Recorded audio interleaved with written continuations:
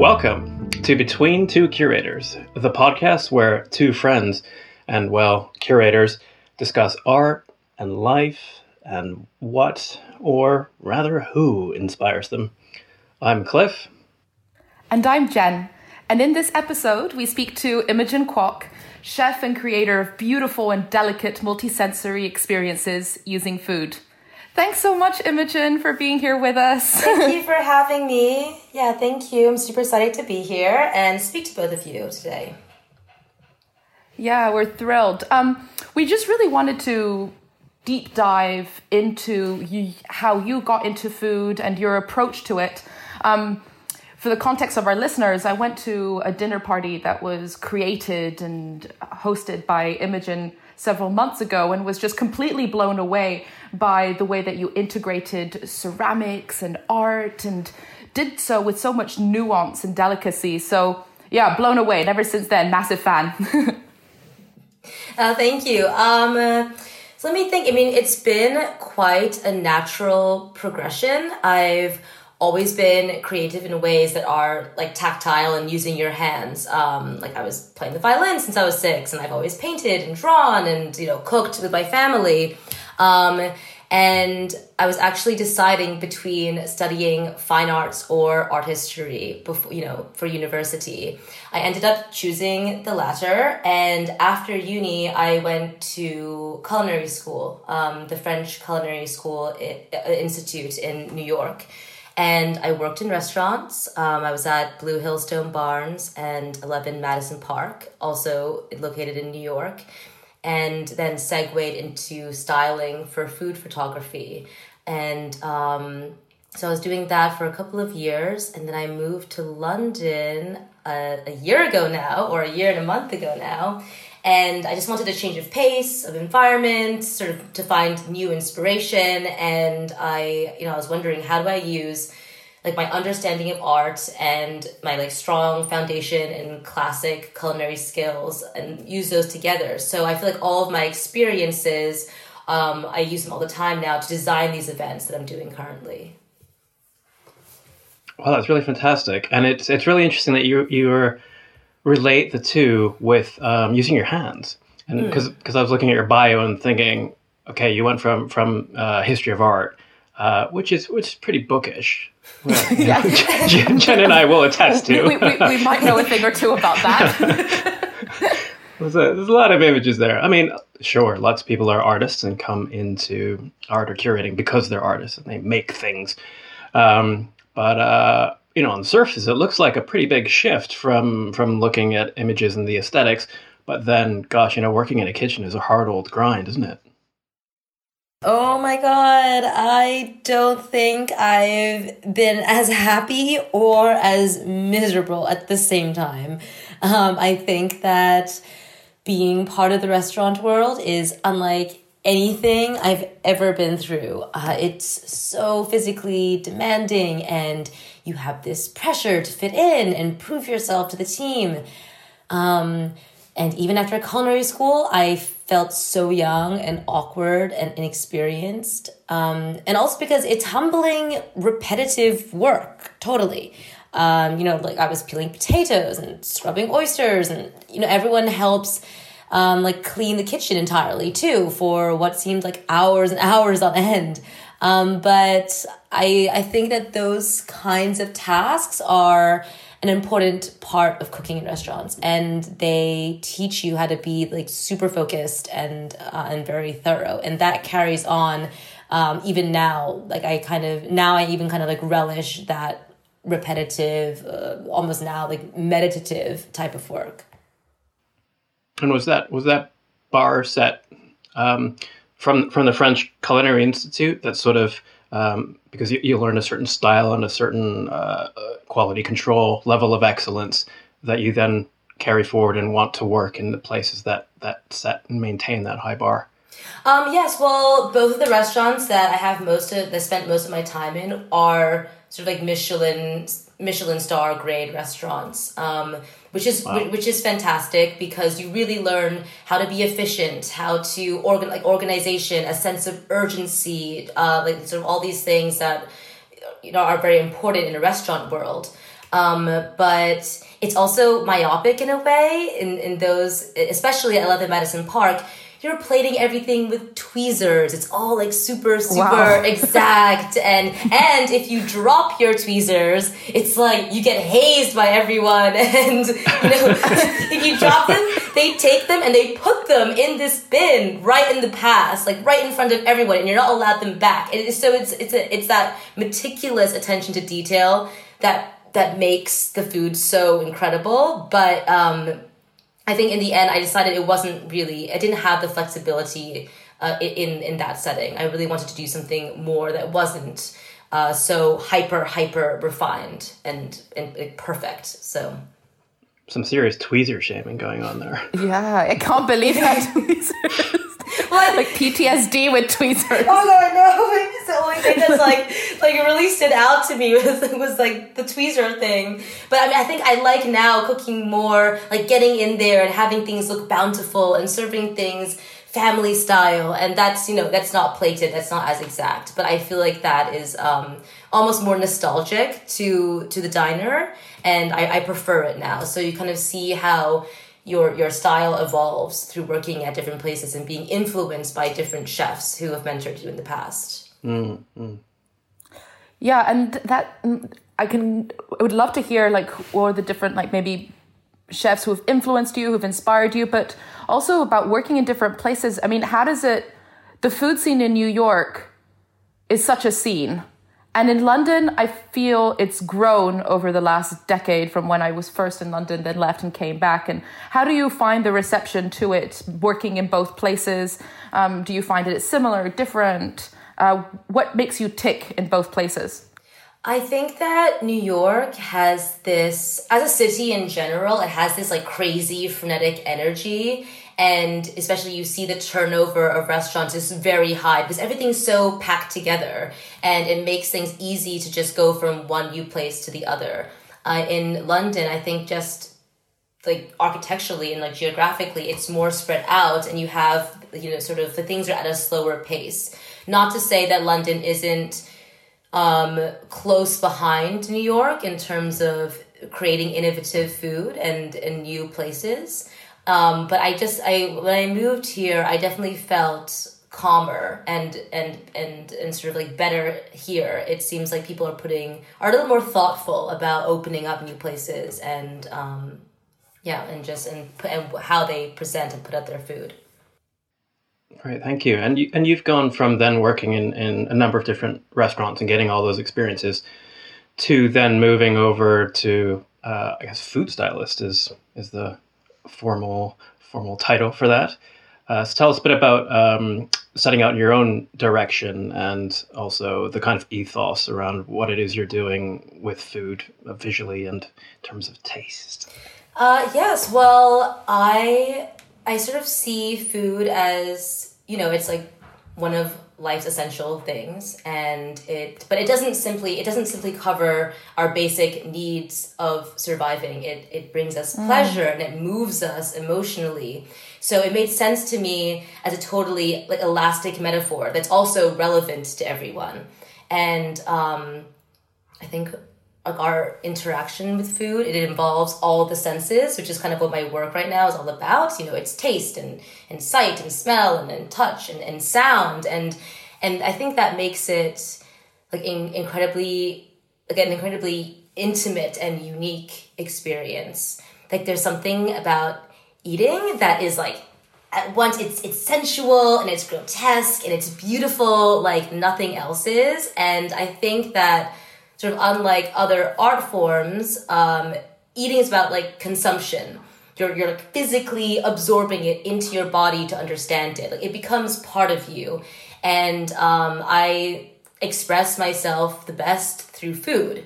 And so I see it as it's like a living, organic material, and it's challenging to work with in ways that, for example, like marble and paint and like paper are not, because I sort of see the cooking as an aspect, but yes, like the creating art and using it as a medium is also a huge part of it. I think it's incredible to think of this notion as food as a medium and how you can play with it, how you can create something. And that spectrum of, sensual and grotesque and being just fully multi-sensory. I mean, I just completely feel it. And actually, I think Cliff would agree, we've had a running theme. We've interviewed and had chats with so many different people in between two curators. And somehow we always come back to food.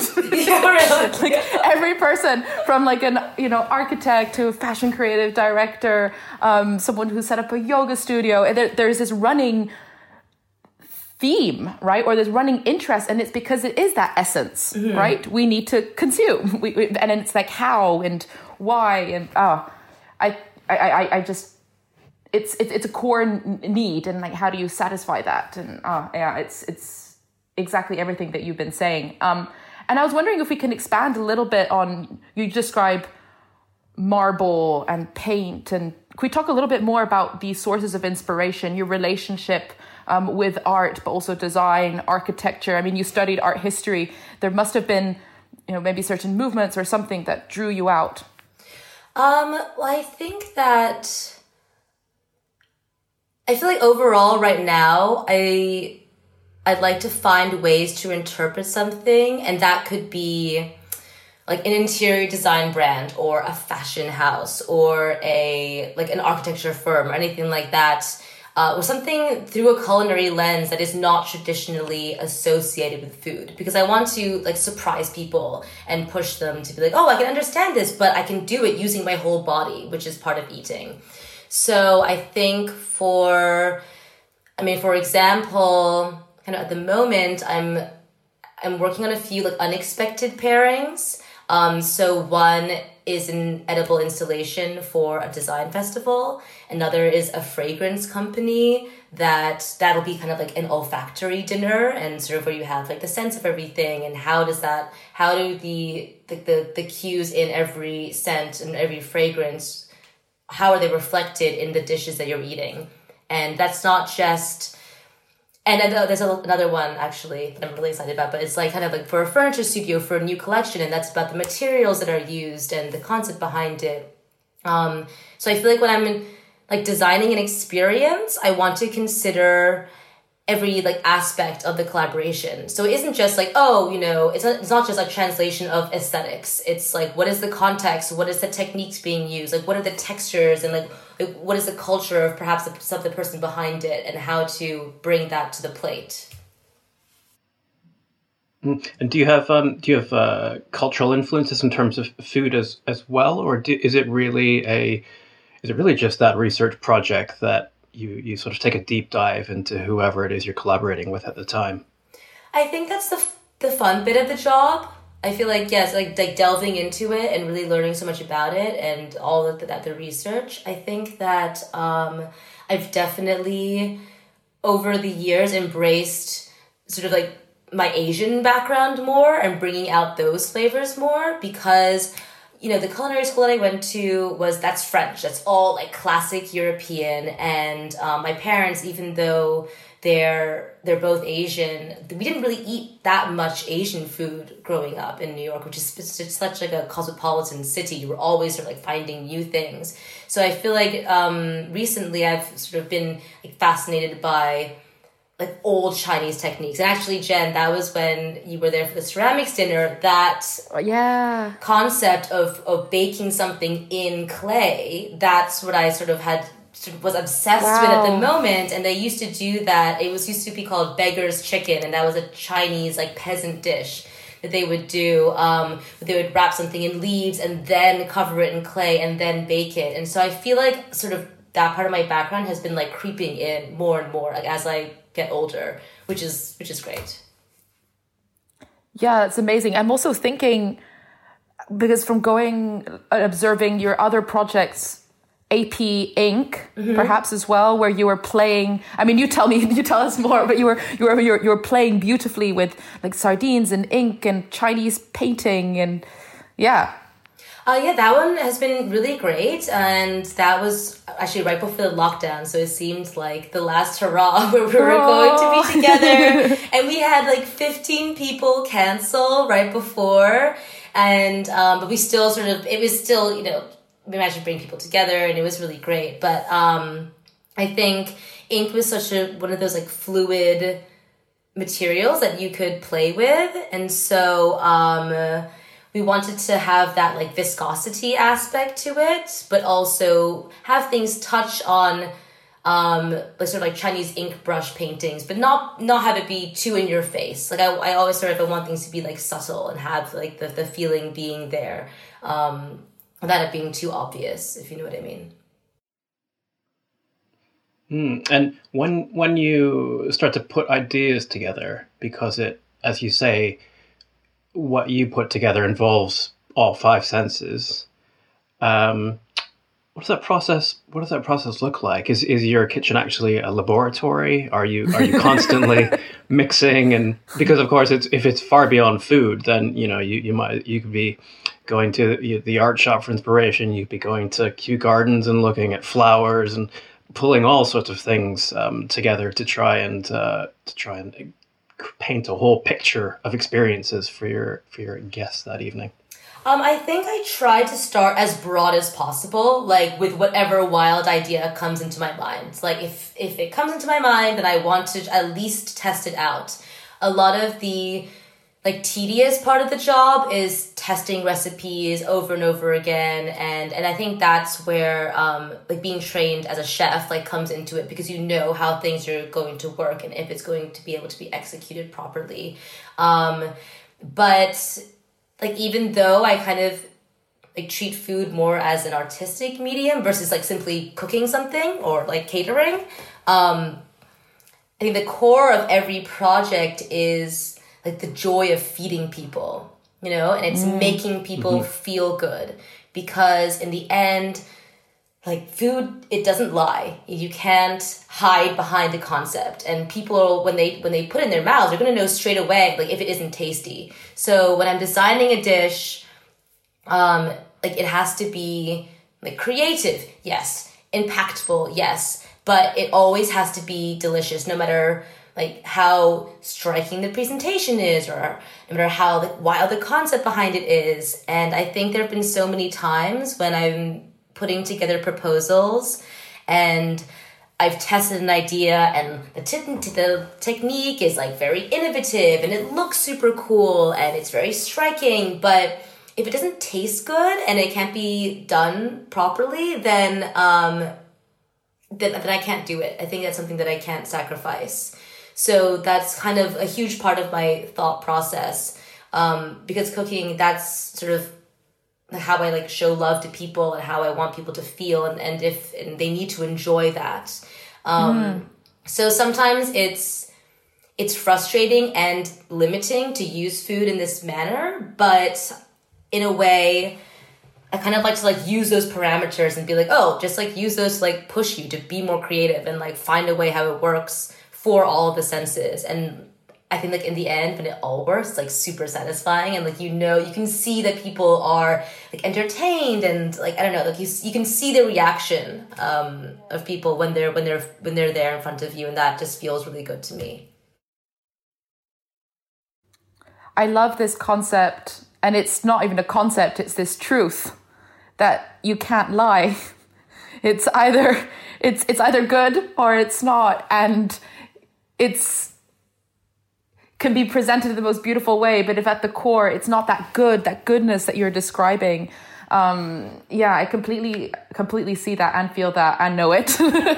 But also this expression of love, right? And I love it as a love language. And I was wondering, how it is. I mean, you've been working in these major restaurants. I mean, it's Michelin starred, it's high powered, it's prestigious, and, you struck out on your own now, right? You're working independently, not only as a chef, as a creator of these different experiences as a food style. How is it working in food independently? How I mean, there must be so much passion, there also must be trials. I mean, how is it? It's been very challenging, I think, especially starting an idea that people they don't understand completely sometimes. I think because the food industry it's definitely changing over the past maybe like 10 years, like food has kind of been in the spotlight.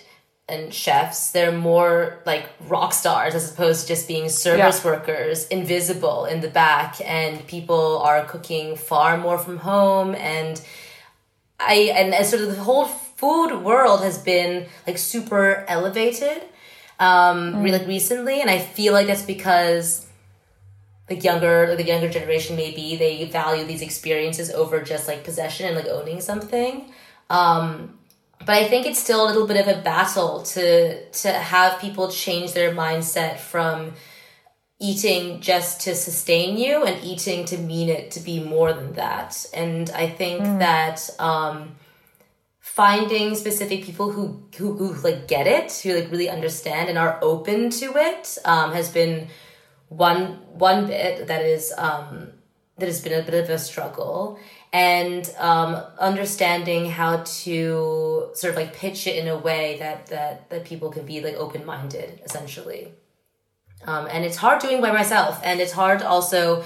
I think I'm kind of looking for a studio space to work from, as opposed to sometimes you can rent a kitchen just for the event or just for the project. But I would really like a permanent space to sort of be in and experiment with things and like see what's going on. And so that's kind of like on my list of things to do.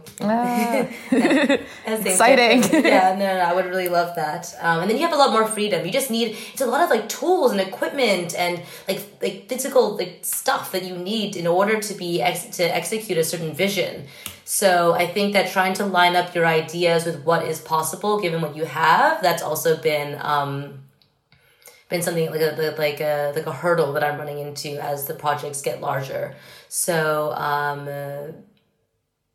sorry, did that answer your question? I forgot what it was. Yeah, no, it does totally, and it's super honest as well and true, and it's I think whenever you're working independently, there's always these different moments, but especially as you're saying, this approach to food and how it's evolved. And effectively, I think, there's so many different galleries in London, right, that you've collaborated with, and collectors, and they've approached you. And it's interesting because it's like, on the one hand, you are creating these experiences. On the other hand, you're a chef, but on the other hand, you're also an artist, right? And it's this defiance of pigeonholing, because it's actually, it's lateral thinking, it's lateral approaches. No, exactly. I think I've been frustrated sometimes because, exactly as you said, like I've worked with galleries in London before, but sometimes when I speak to someone, they'll just say, "Oh, but we're not looking for catering right now, so I don't think we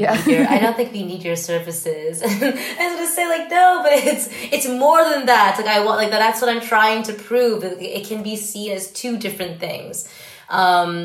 Or like in multiple ways. So it's not just like here to here. It's sort of like a multifaceted concept.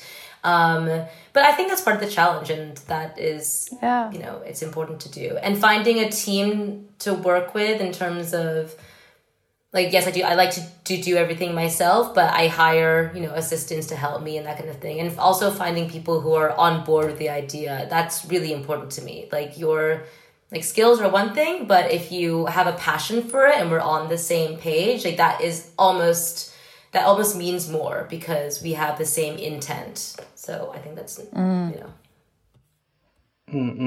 I certainly see it as totally true in what you're saying about the food, everybody having much greater awareness, much greater consciousness about what they're putting in front of themselves, what other people are putting in front of them.